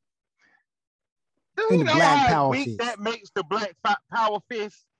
It makes it weak, turning it pink and with a white girl in the middle of it. Get out of here. The black power fist is that power. Are you kidding me? And so that's more of that inclusivity in the negative. That is in the negative, because like you said earlier, Tone, it comes off as exactly what it is, which is forced. And it also diminishes our power. So it elevates white people. It elevates this white character who is, a white person, white people, and diminishes us, our power. All of these famous people who are in this film, Cedric the Entertainer is in there, Marla Gibbs is in there, Chris Brown is in there. All these people are in there, but the center of attention is some unknown white woman. Exactly. Thank you. They got enough of those. Like why couldn't they do like Denzel did and got that black girl that nobody never seen before? Introduce, use his platform to introduce somebody new. We already been talking about lately how in Hollywood there's not a lot of new black actors, or a lot of black actors and actresses getting jobs anyway. And then you're going to make a movie centered around a non-black person? Really? They could have found somebody that really knew how to ball too, man. Somebody could have done, because they're out give there. An opportunity to one of us, for real. They are definitely out there. Mm-hmm. So that's inclusivity in the negative, and this is what I was aiming at the beginning of the conversation, or one of the reasons I brought up. I thought this would be a great topic because Nick Cannon, as off-putting as he is, I've always found him extremely off-putting. He just comes off like a prick, like an asshole. Something about him. He's a phony. Have you ever listened to any of his podcasts? I have not, and I never will. They deep. It shows a different side to me. Phony, man. I'll take your Tone. I will take your word on that. We will take your word on that one. Oh, you know what? I might listen to one. Just to see what it is. Listen to the one that got him canceled. I heard clips of Professor X. I think it was. The egregious parts of it. I've heard, and also before, months and years before that, he was putting out videos that were pro-black, where he was doing like spoken word type shit. I ain't listen to those. And I was thinking like, damn, Nick Cannon got another side to him, but I still felt like Brody said, something just don't seem right with this shit. Mm-hmm. And that feeling was correct, because he's a fucking phony. The movie. Yeah, man, that right there pissed me off, man. It really did. So the amount of I won't go see it. So the amount of influence he has, the amount of, as the younger people, older people now use, the amount of clout he has, he could have gotten that movie made and had it be, you know, we should be allowed to have things to ourselves every now and again. He didn't have to put this young white woman who is a relative unknown, at least I've never heard of her before, ever seen anything she's been in, to my knowledge, at the center of things. And she has legends like Marla Gibbs in this film. I don't know how big her part is in the film. It could be 2 seconds, She's according to the synopsis of the movie, she's the mother of Nick Cannon. Okay, well, she has a pretty considerable role then. You have Cedric Entertainer, another legend, Black legend in America. And various other people if I can film, who are Black. I can't think of everybody's goddamn name at the moment. Faison. All of those, you ain't getting away, Faison. You Love, in that shit. Faison. Fuck you doing? Faison Love is in that movie. So you got Faison Love. I know what you mean by that too, More. I know exactly what you're talking about. And so all of these legends, still people who have been at this for a very long time. I mean, hell, Chris Brown is not the greatest actor in the world, but even he's been at it for some years now, every now and again. All of these people, some of them legends, there to uplift this slip of a white girl. And not only that, like you said earlier, Tone, she is the most proficient in an area where we hold top proficiency in this country. So that sort of inclusivity is extraordinarily negative. And it's not it. I think it will make money because it's what's his name, Nick Cannon. It'll make money. Yeah. I can't say it'll make a lot of white. But a lot of white people will see it and really think that's how it is in these urban areas. Yeah, a bunch of stereotypes. They're gonna think that's exactly how it is. Yeah, it made more. Put the right person in that role. Yeah. He bailed himself. He kind of bailed out, man. I feel like he just kind of bailed out. Like, gave up on himself, man. He could have really hired somebody. He could have really introduced. And you look at his page and you listen to him, it's like he's so pro-Black, man. Yeah. He's so woke. He could have found anybody that, like I said, could have really balled and knows how to play ball that looked like us to play that role. And it would have did more numbers than casting that guy. We would have supported it. How many of us right now on the panel is going to go watch that movie? Anybody? I ain't watching that. No. It's already out. I think it's on Amazon Prime right now. Thank you.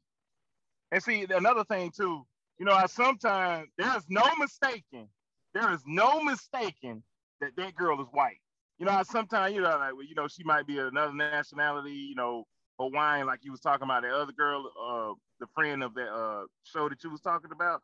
There's no mistaking that she is a white character that is getting the lead role of a major production. And at one point, doesn't she even have her hair during the trailer? Correct me if I'm wrong. At one point, isn't her hair braided up? I think so. I think it was. So all of you see this a lot when it comes to certain sorts of white people. They want all of what makes us cool. They want to bask in that, but they want none of the consequences of walking about in Black skin. Nope. And unfortunately, we have individuals like Nick Cannon supporting that. Yeah, unfortunately. Yeah. He's always come off like a bit of a big prick to me. Like the characters, because normally he doesn't play characters that are admirable in his parts. He always plays characters that are assholes and that are vain, that are full of themselves. And I've always gotten the feeling it's not much of a stretch for him because it's probably who he actually is. Now, he could be a person who gives to the poor and donates blood and gives to the American Red Cross in his personal life. I don't know about that. I'm sure I don't know about that, right?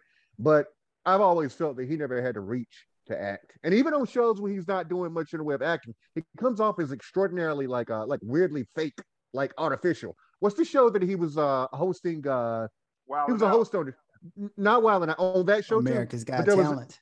America's Got Talent, where he'd always be off to the side commentating. He always seemed like old fake. We all know somebody like that, guys. We all know somebody like that we Yeah. come into contact with, who is a really corny, fake motherfucker who pretends for everybody, but nobody. You know what I'm saying? We've all known people like that. We all know somebody like that. We've all known people like that in our lives. You know what I'm saying? And that's how he's always come off. But he's made it work for him. It works for him. Yeah.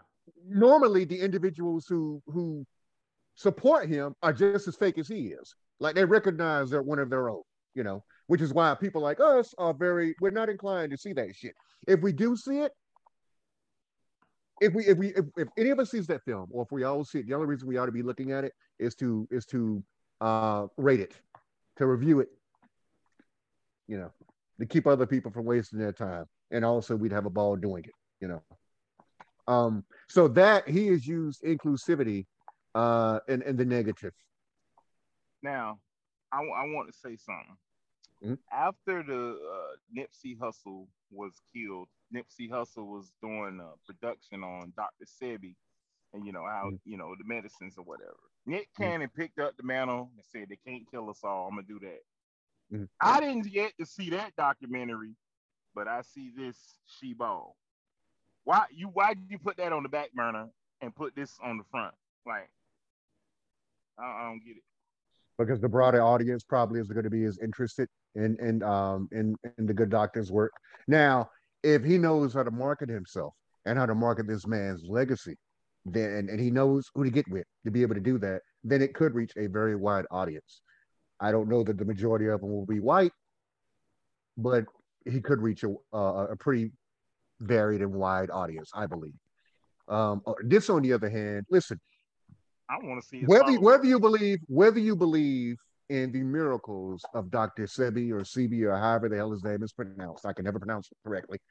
Whether you believe in the miracles of his work or not, one thing we can all agree on, or if you've ever read about him or you've listened to him or whatever, is that he led an interesting life. He led an interesting life, and he led a powerful life. But that a story that's done about him would require a little wisdom, a little forethought. You might actually have to read something, you know what I mean, or research a thing. And a lot of people, the audience that this movie, this She-Ball film is, that audience, those are the people who are going to read. They're not going to read. They're not going to research a goddamn thing unless it's got bright lights attached to it and loud explosions, you know, or something that they feel that they can relate to, like street ball, basketball, aggression, whatever the fuck. So to answer your question, I believe possibly the reason that we haven't seen that film, if he did indeed pick up the rights to that film after Nipsey Hussle died, I think he underestimates his audience, the intelligence of his audience. Not everybody is the individual who's going to go and figure out who this man was, but there are some people who would do it. You might not expect them, but they would go and do it. But it's so much, you did it, so it's so much easier to put this Drek on motherfucking screen and get as many stars in it as possible. I just had a weird thought. I was thinking about this. And what's that? No, I mean, she is the savior, right? She put up the bread? Did she put up bread to get this gym? I mean, what's chick? She got some bread. You know, he kind of, maybe laid some pipe. Maybe she had an interest. Oh, they're not gonna allow that shit on the screen. They ain't gonna allow that because that would diminish any pipe laying, any fucking would diminish her. It would diminish her purity. It would diminish her mystique. She'd be just another white woman who's been laid down by a black man. But she could be tough. If he didn't smash, that'd be even better. He just got no brain and got her to fund the neighborhood with this new gym. That'd be dope. You know what I mean? He went there, found this chick, put some game down, and got her to say the neighborhood. So somebody I don't think it was her. You know what I'm saying? It would diminish her mystique in the film. It would, but right here in the film. Yeah. Those cornrows look tight. You know what I'm saying? Because she did have cornrows then, right? I'm talking about Nick too. You know what I'm saying? I mean, he had to be sitting in somebody's lap on a project step, getting that hair braided. You know what I mean? I'm not sure if it was her. Hell no, I want her to do that shit. They're like a Bonnie and Clyde. Like there was some tense scenes where they about to ride out, and she's, yeah, let's go do this. You stupid. I got your back. Let's go get him, homie. You know, it just didn't seem authentic, man. It didn't. As much as I'm trying to flip it, man, it just. Mm-hmm. You know, in his defense, though, I mean, he got all sorts of kids right now, man. He got Mariah. You know, she I guess he got daughters. You know, he could have depicted the image of his different family in that film. You know, daughters, he could have depicted them on film. I'm sure he has more than just Mariah's babies. He could have. I'm sure he had some other women, you know, that might have liked to see an empowering female role. That could have been that opportunity. So I'm with y'all on that one. I would have liked to see strong, African American female role playing it, especially in a basketball film. I mean, you can't have basketball. I mean, come on. We can't have anything to ourselves. Dominated that sport for the past 50 years, easy. Nick Cannon exploiting his own people. One of the most self-proclaimed pro-black motherfuckers out there. He was really on the Breakfast Club with that sweater, man. Man. That shit, man. The black fist should be held sacred and not diminished or weakened by putting a white girl in the middle of it. Come on, man. That weakens the black fist. I'm sorry, it does. Kind of manipulative, man. Yeah. The audacity. That's crazy. Are there any off the top of the collective head here? Off the top of the collective head, the main satellite. Are there any black creators that we can think of off the top of our heads who do just as much in the opposite direction? You know, in the positive. Michael B. Jordan. Tariq Nasheed. Tariq Nasheed, guys, I don't know if y'all know this. He's building a black museum wherein we decide who our heroes are. He got people like Dr. Frances Quest Welsing. I went and looked at her work. Amazing, phenomenal. If you don't know anything about it, go look at her. Dr. John Henrik Clark.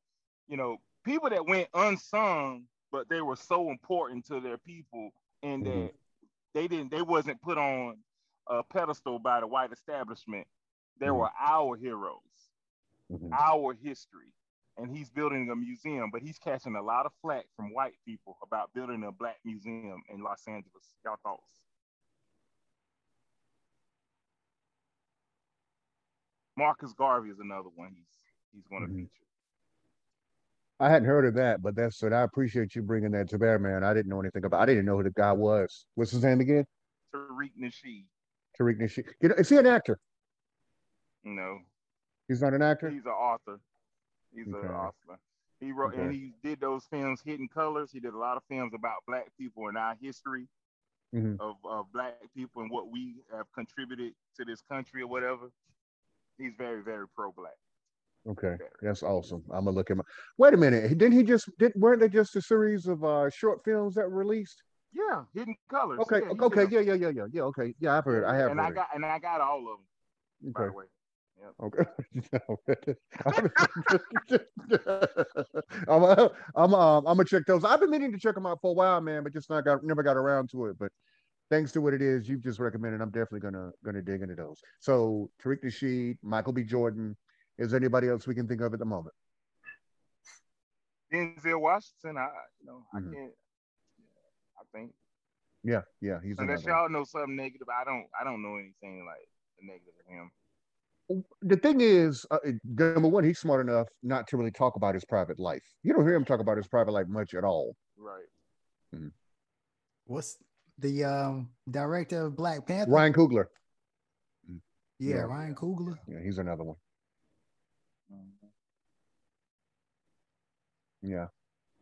In fact, pretty much everything he's done up to this point, and what he will do is very, very tightly focused on Black people, the Black experience, Black successes, Black tragedies, Black, you know, all of those things. So yeah, he's a That's the dude named Tanahishi. Ta-Nehisi Coates. Yeah. Yeah, he's fantastic.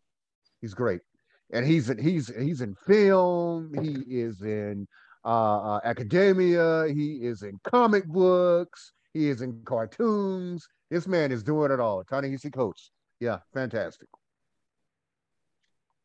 Yeah, we're out there, and then there are people who are dead, who died fairly recently, like in 2011 or 2012. You had, I've mentioned them before here. Um, in the main satellite is a guy named Dwayne McDuffie, who was just as much of a an intellectual polymath, I guess you might call him, as Ta-Nehisi Coates is. He was in film, he was in comic books, he was in literature, what we might call proper literature, novels, and everything. He was in animation. He was doing it all. He was in education. He was doing it all. So unfortunately, you're not going to see names like that outside of specific circles, like you were saying earlier, Tone, that are elevated. You're not going to see it a lot. Mhm. I mean, hell, you have people like Brian Coogler with the help of his team, actors, actresses, all of it. He made Disney more than $1 billion, and his name still isn't up there with Tom Cruise's or Tom Hanks. You don't hear his name. To us, it is, but you don't hear it mentioned as prominently as those. No, I was just gonna say, just as an aside, I was just gonna say, man, if you go do your history on Disney, they have a very dark history when it comes They to do. Black people. Mhm. Very dark, and I don't see how anybody can work for them, for real. But shit, Tone, That's every Black corporation, anyway. every corporation in America, I guess you got to pick your poison because every corporation in America has a Yes, black ass, man, dark ass history. Like we've you're gotten right. shit on, including some black companies, black Yeah, owned companies. You yeah. know, Mark, what were you going to say? You reminded me of something when we were talking about that Nick Cannon movie of how that inclusivity, how work can work in the negative. Mhm. But while we were talking about that, I was thinking about like, do you think motherfuckers like Jerry Seinfeld and Matt Damon and Ben Affleck are thinking about including us in their projects when they be doing shit? They ain't thinking about that shit. Mm-mm. Jerry Seinfeld got a damn, this motherfucker been like dormant for damn near 30 fucking years. But since he's fucking white and he's Jerry Seinfeld, when he comes up with an idea, motherfuckers are like, okay, yeah, come on through. Like, Yeah. you They got get it. on cold. They get on right cold. out, they hop to it. Mhm. He's got a project coming out where he's doing a movie about the creation of the fucking Pop-Tart. The Pop-Tart, when we got motherfucking black people getting killed in the streets and all types of shit happening all over the world. A fucking pandemic, a motherfucking refugees from all over the motherfucking globe Mhm. trying to make it to America. And each motherfucker doing a damn documentary, or it ain't even a doc. I think it's like a It's based some on sort a of true, like a biopic sort of a yeah, thing. Yeah. Yeah. some shit, some bullshit about the creation of the fucking Pop-Tart. Do you think any black people are gonna be in that shit? Nope. No. But do you think any And if black they people were? do, if You they think do, it's going to be a silly dude that's non-intelligent, Here's whoever the, it Yep. is. probably, and here's another question for the panel here. Do you think any black people will be involved in it? No. Do you think any black people were actually involved with the process? You goddamn No. right. Yes. Yeah. I believe they Shit. were. A I motherfucker, definitely a believe they black were. person probably even created a fucking Pop-Tart. Ain't no I fucking agree with telling. that. Nah, I agree Yes. with that. I definitely Yes. agree with that. I definitely agree with that. Many's the time we have been robbed, and we all know this. Many's the time we have been robbed throughout the course of our time here in this country uh, of credit for these miracles. Everything from medical technology to electronics to you name it, man. You name it. To wireless signals, food, whatever you want to name. Many of the time we've been robbed of credit for the creation of these brilliant things, tools. You know, do I believe?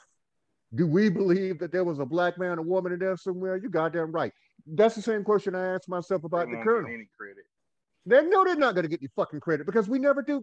We never do get credit. Was there a black woman or man around when Colonel Sanders came up with the goddamn 11 herbs and spices? Of course there were. Yeah. Nobody was eating. Nobody He was eating. stole that. He stole that recipe. I don't care what nobody was eating that motherfucker's chicken. And I ain't saying white people can't cook, but they damn sure won't cooking that the way we were. White men don't cook chicken. Period. So where did he get the idea from? Come on. Back then, we talk about back then now. They didn't do no cooking. They did. Not unless they absolutely had to. Right. And when they were doing it, it tastes like a goddamn thing. Frankly, I'm a little bit surprised that there's not been a Colonel Sanders biopic. But there will come a time when there will be a Colonel Sanders biopic, and there won't be any black people within spitting distance. And you know, goddamn well, when the recipe was created, or during the creation of the recipe, there was some liberal borrowing or straight up theft from black people. You know, one of the biggest, you know, thefts in history was from our own Dr. Washington Carver, the guy who George Washington Carver. George Washington Carver. He invented peanut butter, but he was castrated as a child, so he couldn't have sex with his slave master's daughter. That's why they cut. So his bloodline was cut off and from a child. I just recently learned that. I didn't know that. Yeah. That's real history. That is real history, sir. I researched it. Go look at that joint, Brody. He was castrated as a child so he wouldn't have sex with the people that bought him daughter. One of the most brilliant minds in the world. One of the most brilliant minds, and his bloodline was cut off. But you know what though? The theft comes into where none of that money that peanut butter makes and all the stuff that he created makes, none of it comes to the black community. Not one red dime in our research. Wow. I read some interesting stories about him. I'd say maybe 2-3 months ago, but I didn't know that. Listen to his voice. He sounds just like a woman. So he's a castrati then. What they did to the boys over in Europe. If they wanted them to be able to sing, keep those pitches, they would castrate them, root and stem. I didn't know that. Yeah, they would cut them root and fucking stem, man. They'd be able to sing. They sound like children because they are never able to develop. There's no testosterone. Thinking about that, how many more situations have occurred in which we have been robbed of our creations? And robbed of our creations by white people, opportunistic white people. Mark, there was an article that you and I discussed earlier today. Would you like to tell the panel what that article was? Damn. Shit, I wish I had the fucking details of exactly. Anyway, this author, it's a woman author. She wrote a book on racism. And she wrote it around the time George Floyd got killed. And of course, obviously she wrote it before he got killed, but it blew up after he got killed and we were having all these protests all over the country and everything. It blew up. It sold millions of fucking copies. The title of the book is called, I think, So You Want to Talk About Race. I think that's the name of the book.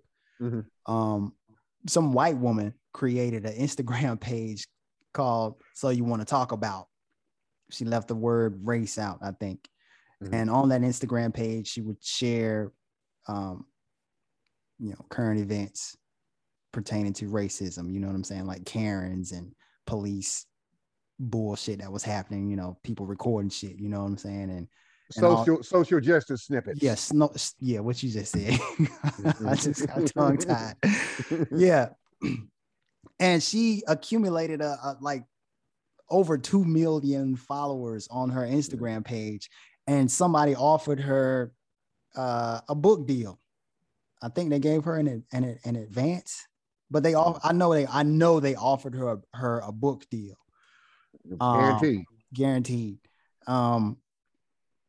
So this author who wrote the book was getting messages from people asking, is this your page? Because there's over 2 million followers on that page, and they were like, is this your page? You know what I'm saying? Is this your page? And she was like, nah, this ain't my fucking page.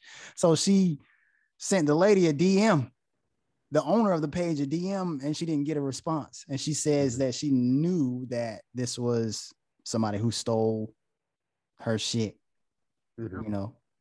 because they didn't respond. Eventually it came out that it was a white woman who stole that shit, and she apologized. And she capitalized off this woman's work. Yeah, she apologized. Yeah, damage has already been done. And the black woman, she says, what did she say? She said she didn't create that shit for people to to make social justice clips and feel good about themselves.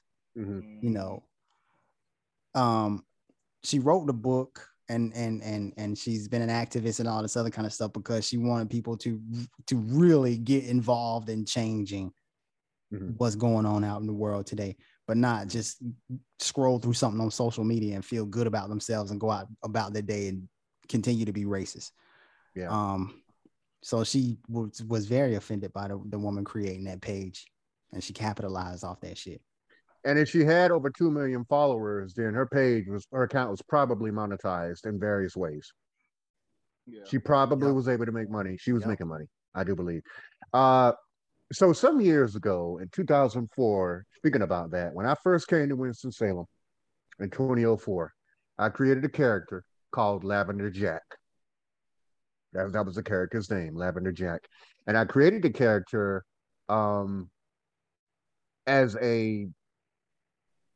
so when my nephews and nieces, or my roommates' nephews and nieces, children were misbehaving, I created this character to kind of scare them, and it ended up becoming a regular thing. So I would tell them stories of the great and powerful, terrible, scary Lavender Jack. It just went on for years. Eventually, I began to write. I'd say later on that year, I began to write little short stories about Lavender Jack. I'm talking about the character's background, the way the character dressed, the way the character looked, all of those things. Last year, was it the year before last now? It might have been early last year. I was going through my followers on, and by the way, I shared these little stories of Lavender Jack. Now, this goes back to, I shot it. So this goes back to 2004, this character. Last year, it might have been early this year, it had to been last year, or whatever, within the last year or so. I was going through my friends on my friend list on Twitter, which I call Twitter, and I came across a page, and on the profile area was a character called Lavender Jack, and I'm like, hold on, what the fuck is this? What is this? I go to the page, and this man, I don't want to make it too long. This man is a white man. I think he said the previous year he created a character called Lavender Jack, who happened to be black, who happened to dress exactly like my character, who had the background that my character had. This dude began to make comics, and he's making money off of it's my fucking character, the character I created. When I confronted him, he blocked me. But before he blocked me, he said, because I looked at the history of our quote unquote friendship, I'd never seen him before. I said, funnily enough, I created a character called Lavender Jack back in 2004, and he dresses like your character. He has the same name as your character. His background is your character. So he's even a black man. That's my character. And he said, well, no, I just had an idea. And what I did was, he said, I had an idea and it happens to be very similar. So now he's trying to gaslight me to let me know that I'm some sort of an idiot who doesn't recognize what the fuck is going on here. When I went and looked at the history of our association, around the same time, at exactly the same time that he began to post his stories of Lavender Jack online, is when he found me on Twitter, right? And subscribed to my page. And when I brought that up to him, I had to do some math. That's when he blocked me. This white man blocked me. You know what we got to start doing too, Brody? What we don't do too. We got to start doing what what everybody else doing, and that's oh God, what's the word? We got to copyright our shit. Yeah, copyright. Got because yes, and to this day, like a fool, I still put things online. This is what I'm going to stop doing, effective immediately, because that very same thing that happened to me with Lavender Jack happened when I was living in Raleigh years ago. My oldest brother, Bromley, had been telling me for years, stop writing things and putting them online. And I'd be goddamn if somebody didn't steal the story. I told both you and Mark about it way back then, damn near word for word, and made money off it. So you would have thought that I would have learned then, but I didn't learn. You would have thought that I would have learned after Lavender Jack was stolen, but I didn't learn. I'm going to stop posting things. And if I am posting things, they'd be copyrighted. Yeah. Yeah. Although, from what I understand, the date of postage, the date you post, is deemed proof enough in terms of the date of creation, But still, copywriting is a great idea. So I said all that to say I'm not surprised that this woman's work or this woman's idea was stolen by this white woman. And the truth is, any apology that she gave wasn't good enough. Because she knew what she was doing when she was stealing this woman's hard-earned, when she was stealing this woman's ideas, her work, her ideas, her words, and the way that they were arranged, whatever. So she's not fucking sorry. And by the way, if she had over $2 million, yes, apologize with your fucking pocketbook. Exactly. With your bank account. Later on, I went online, just as an aside, guys, and I'll leave it alone after this. And I looked up Lavender Jack because I'm not that vain now that I'm looking up my characters that often. And in the time since I created the character, there was a strain of weed called Lavender Jack. Here's what I want everybody, I swear to God, I swear it's up there. But here's what I want people to understand. Before I posted the story, when I created the name of the character, this is not an adopted name, it's not anybody I admire, it's a character I created. What I did was I looked it up online. There was no such thing as Lavender Jack. In the years since, there's emerged a strain of weed called Lavender Jack. You also have this comic book, you can look it up. It's a webcomic series online. The Adventures of Lavender Jack. Wow. So I don't have a hard time at all believing that this white woman wasn't truly upset, because frankly, the bitch knew what she was doing when she stole this woman's words. She stole what she did. She stole the spirit of herself that she placed into this. She fucking stole it. If you're gonna apologize, like you said, apologize with your fucking pocketbook.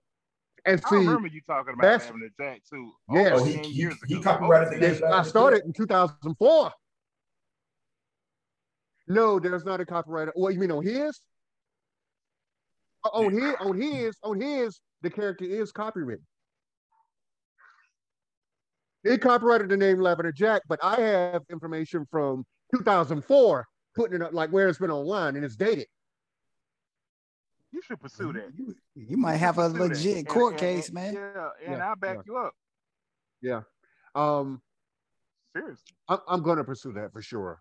He said he came up with the character like in 2015 or something like that. That's well over 10 years after I come up with it. I mean, the exact same character, guys. If y'all don't believe me, y'all can look it up. Look up Lavender Jack. He's got a webcomic series online. That is my fucking character. And more than name. But I'm going to pursue that in some way. I have to, because he's making money off it. Yet another situation where a white person comes upon the hard work or the work, whether it's hard or not, is yours. Exactly. A black person is created, and they steal it and take credit for themselves, and nobody is ever the wiser. The woman that we're talking about, we were talking about a moment ago, who stole this woman's name, stole this woman's title, Mark. That is a result, I believe, of that's the dark side of inclusivity, I believe, because you, making these people feel as if we're all in it together gives them a sense of invulnerability, which means they can do whatever the fuck they want to do, including shit down your throat. Yep. That is another dark side of inclusivity. It is. And I recall in the article, which you sent to me earlier today, Mark, that the publication of this book has been put off, but the publication hasn't been canceled. So this bitch still is going to make money. Oh yeah. Mm-hmm. It's just been put off. It hasn't been canceled. I'm sure she's already made plenty of money off of it. Mm-hmm. Oh yeah. Oh yeah. Off the idea. Uh, inclusivity can be a good thing. It can also be a very it could be a thing that's detrimental, not just to Black people, but to everyone. But in this particular case, to us.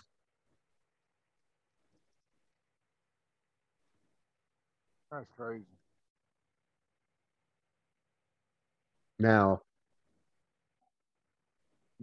amongst within this group, within the hub of the main satellite, all of us are creative. The majority of us are creative in our own ways. And it makes me wonder about how much we put out into the world that has been co-opted or just flat out stolen and used to turn a profit.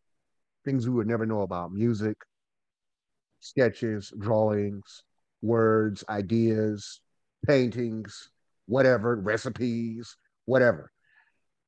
Uh, I know, speaking for myself, I could stand to be a lot less loose about that. And I know we all could stand to be a lot less loose. Just a lot more cautious about that, because those jackals are out there in the fucking world. They're waiting. They're waiting. Yeah. And you know what they're doing right now too? They listening to the main satellite. That's right. See if The they can steal main. some ideas. That's right. Yep. and if you still try to steal this shit, this name, this platform, if you try to steal it, I'm gonna come after that ass and I'm gonna copyright your ass. I don't know what that looks like, but it ain't gonna be pretty. Mhm. I don't give a damn. It's a thing. It's a goddamn thing, man.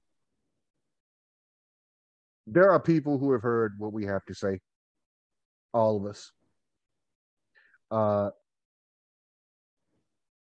certain expressions, certain ideas, the very title of what it is we're doing here, the very title of this platform. And I don't doubt that there are people out in the world who are even now thinking of ways to shit all over us. I could visualize a man with a notepad just scrolling websites, you know what I'm saying? Just streaming pages and just trying to steal content, man. Their primary job is just to steal content. It happens, man, all the time. It happens. That's been happening for years before we can even copyright stuff. And squeeze it dry before anybody else can get their hands on it. Then drop that shit and move right on to the next motherfucker. Be about our business, man. We gotta be about our business, man. We do, and that's we do, we definitely do. We do. Black people are a fount of brilliance in this country and beyond. We are a fount, an endless fount of brilliance, an infinite fount of brilliance. And unfortunately, too few of us know it, and too many of them know it. Mm-hmm. Too few of us know it. Too few of us acknowledge it. Too few of us. I'm all about not being a narcissistic asshole or an arrogant asshole, but there are times we need to be aware of your own ingenuity, your own intelligence and brilliance. We need to be more aware of that. There is a balance between being an asshole and being too modest, but you have situations where every little thing they do, what Seinfeld is going to do. Seinfeld is going to do a biopic, a pop top biopic, like that's considered brilliant. is going to make him money though. Mm-hmm. And he never questions whether he ought to believe in himself or not. A lot of us are that way too. A lot of us are that way. But I mean, speaking for myself, I could stand to be just a bit more, a whole lot more aware of what I have. And I think that goes for a lot of us in this world, a lot of black people. A lot of people, though, honestly, when they talk about oppression, all they trying to do is survive the day. So they don't really have, time or the wherewithal to look deeper or think about other things than what we think about. They Mhm. thinking about how where they gonna get their next meal from. Mhm. They're brilliant people, but they're worrying about something else. So They don't have the time. they can't focus on the extras, is what I call it. Yeah. But it's They don't have the, also necessary though that we they don't have the know. time to engage in their brilliance, like Yep, to have a relationship with it. there you go. Yeah. Mhm. But there are some of us who do, a lot of us who do that, and that's Yeah, important. I mean, yeah, Tyler Perry had a chance to engage in his brilliance, his specific brand of brilliance, species of brilliance, and look at where he is now. yeah, exactly. Oprah Winfrey, Tyler Perry, even your assholes like what's that motherfucker's name? Money Mayweather. He engaged in his own specific uh, type of brilliance. So it's a matter of us making time whenever we can, when and if we can.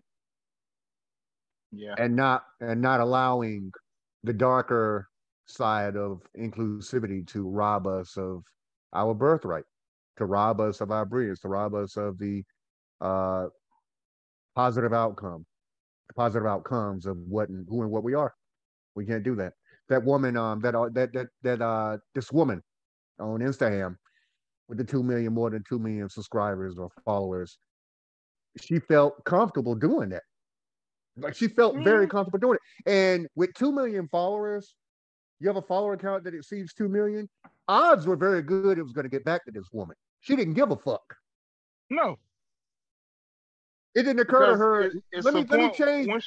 once you It get didn't a occur to certain her. amount, you start making money off that. When you get a certain amount Yes, of followers, so yes, she you was making monetize. money off that woman. And it didn't occur to her once she started making a grip of money. Let me change the name of this shit. Let me do something different. It didn't occur to her because she didn't Mm-mm, give a fuck because that's not mm-mm, her reality. She mm-mm. didn't have to give a fuck.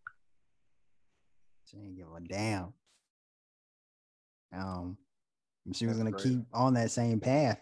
Yeah, Yeah, nobody had called her out. Yeah, nobody ain't called the author who she stole from had to reach out to her privately, and that's when she found out the jig was up. She was gonna she probably continue did the on it. same thing to her, like what that bastard did to Brody, and probably Mm-hmm. blocked the woman. Probably. Mm-hmm. Mm-hmm. She was going to continue. She had no reason to stop. She was Yeah. already making money. She Yep. was already popular. She felt she had the ability to feel good about herself on a consistent basis. Let, And let, and let me just say, and to be held aloft as some sort of a social justice fucking paragon. Like Mm-hmm. she had it good. She had it easy. She had it great. let's What were name you this gonna say, Mark? bitch. I just want to name this bitch out. Mhm. Her name is Jessica Natalie. Jessica Natalie is the bitch that stole from this great author Mhm. named. She got a name that I can't really pronounce. I'll fuck it up. It's Can you put it on the screen? Agiyama Olu. I'm gonna type it up and see if y'all can It's pronounce it. Ijiyama Olau or Olu. Okay. Okay. Yeah. Ijiyama Olu Olu Olau. Mm. was the brilliant author that Jessica Natalie stole from. Mm-hmm. And this article, she was hot. She was furious. She was mad as hell. The author. She had right to be. Yeah, she had every right to be pissed the fuck off. I'm not interested in your apologies. I'm not interested in your simpering homilies. I'm interested in doing what I do, what I've always done. And you didn't try to help. You did it to line your own fucking pockets and to boost your own fragile fucking ego. And she apologized, wrote out some long fucking apology online. The apology would have been not doing the wrong thing to begin with.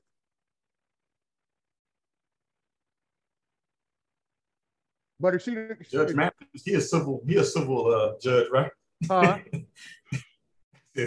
Judge Mathis, I said he handles civil cases, don't he? Get Judge Mathis on the case, man. That happens a lot. But when inclusivity is utilized by our people that liberally, it makes these individuals feel as if they are part of who we are. We share the same history. We share the same fate, the same fates. We share the same lives. The truth is, we fucking don't. This film that Nick Cannon, Sheball is doing, this film Sheball that Nick Cannon is doing, is just another example of that. I wouldn't doubt this young woman going into the actual real world, because we know how this works, guys. Going into the actual real world and feeling as if she is somehow more aware of this specific thing than the average Black person is, whether they've come into contact with basketball or street ball or not. Because we've seen that sort of thing happen in the past. Mm-hmm. They probably made her feel very welcome, the cast and crew. I'm sure they did. Yeah, they did. Probably went out of their way to appease every concern she had, to placate her if she was upset about something, to be all about the appeasement. Because that's what we do too often. And she probably walked out of this fucking film, off this production, and had an inflated sense of self. Yep. That means that inclusivity didn't help us. No, she just used it as a springboard. Yeah, for her to help her career. Mm-hmm. Yeah, and I guarantee her next movie is gonna be some rom-com or romantic movie, or some scary movie where she's the fucking star or whatever, is with an all-white cast. I'm sure. I was gonna say, no doubt, with a white leading man or leading friend or whatever the fuck. Mm-hmm. She would never do another film like Sheball. That's for goddamn sure. She ain't got to. Never. Yeah. she won't have to, you know. Even if she's offered it, she wouldn't do it. Nope. Because it would be beneath her. Let this film make a good amount of money, and that sort of film will be beneath her. Let's look at what's that woman's name who was in one other thing I want to say, who was in the scary movie films. Now, Tone, you don't know this. Her name was Anna Faris. Is that her name? The white woman who was in the scary movie, the young white woman who was the ditzy, blondish one who was I don't remember her name. I don't remember her name though. I know what you're talking about. I know exactly what you're talking about. Her name is Anna Faris. Now, for a while, she stuck with the Wayans family, the Wayans brothers, and did those films. But eventually, she moved out on her own, and she did a show called Mom, I believe, for years. Mom, or I believe that's the name of the series. And she became very successful. I've watched a couple episodes of that show. And she is the headliner, obviously. Not a whole lot in the way of Black people on that show. But she got her start from the scary movie films. Like, that's when her name became like a household name. And these films were created by Black people, the Wayans family. I just thought about something, Brody. When you say that, how many white people that got their start from Black people have actually helped out more Black? Like, I can't think of nobody. Jim Carrey didn't even do it. Jennifer Lopez, I don't know if she did it. And they got their starts from Black people. We helped them make millions. And I don't see them putting our kind on. They put their kind on. Yeah. Use us as a springboard and then just leave us at the bottom while they go ahead on and elevate on up in their career. And instead of bringing somebody along that look like the people that help them, that put them on, bring them on too. See, I think about people like Jim Carrey, and he seems to be a decent enough guy, but I don't see him putting us on either. right? He's always seemed to be pretty decent, pretty good guy, but I don't see him putting a lot of us on now. He could be doing it, we're just not seeing it. But listen, you have the visibility, just like we were talking about Samuel earlier. You have the visibility, you have the reach, you have the fame, you have the money, you got all of those things. Be visible with it if you're fucking doing it, right? Right. I can guarantee you though, none of the Wayans family will ever be as well known as Jim Carrey is. And if Nope. it weren't for Keenan Ivory Wayans, Jim Yep. Carrey wouldn't be where he is. Nowhere. Mm-hmm. They still don't have the power that he has in Hollywood, and Jim Carrey hasn't acted properly in years. Right. I mean, soon as he left In Living Color, man, he made millions quickly. I'm talking about. It was I looked at a little documentary. It was like 10 minutes long, but he made like $10 million like within 1 year of him leaving In Living Color. That's amazing. 10 million? You think he gave any of it back to the Wayans? You know, as a help? Nah. If he did, it's unlikely. And if he did, we don't know shit about it. Listen, now sometimes you need to be obviously, clearly, publicly grateful. Now he has paid them a lot of lip service. Yeah, he has. Lip service though, but lip service ain't paying them motherfucking bills. Nope. Not most of the time anyway. He seems to be a good enough guy. He genuinely does. But I don't know how many people he's put on who have looked like the folks who put him on. Right. This is what I'm saying. That woman that you was just talking about too. Anna Faris. I believe that's her name. The same thing goes for her. And you can just go down, you can go right on down the list. Yeah. That's my thought. Those are my thoughts on that. So it can be used in a good way, inclusivity, and it can be rather used or utilized in a bad way as well, good or bad way. I guess it just depends on who's using it, who's doing it, and to what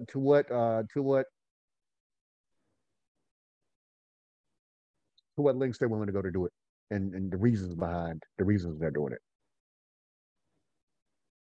I guess we won't know, but if any of us happens to become bigger than life, then we know what we need to do, and we also know what we don't need to do. Yep. And we also know what it is that we don't need to be pressured into doing. Yeah. Because fuck that. Fuck all that. Yeah, there's a template out there. We should follow it. Or if the templates that already exist aren't good for us, good enough for us, then fuck them too. We create our own goddamn templates and move in those. There you go. I agree. This is a template. What we're doing now, the main satellite is a motherfucking template. The main satellite. The main satellite. Y'all can find us on Instagram, YouTube, Twitter, TikTok, all that. Spotify. Yeah, and listen to us on Spotify, Apple Podcasts, Google Podcasts, all that. But wherever where you want to be. Yeah, and email us sometime. You know what I'm saying? At the main satellite at gmail.com. Email us sometime. Let us know what you think. Let us know what you want to hear. Let us know what you don't like, whatever. If you want to be a guest, whatever, hit us up.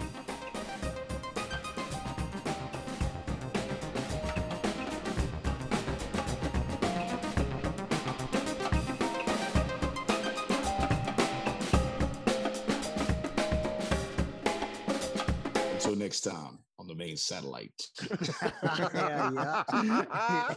Yeah. Yeah. All right, fellas.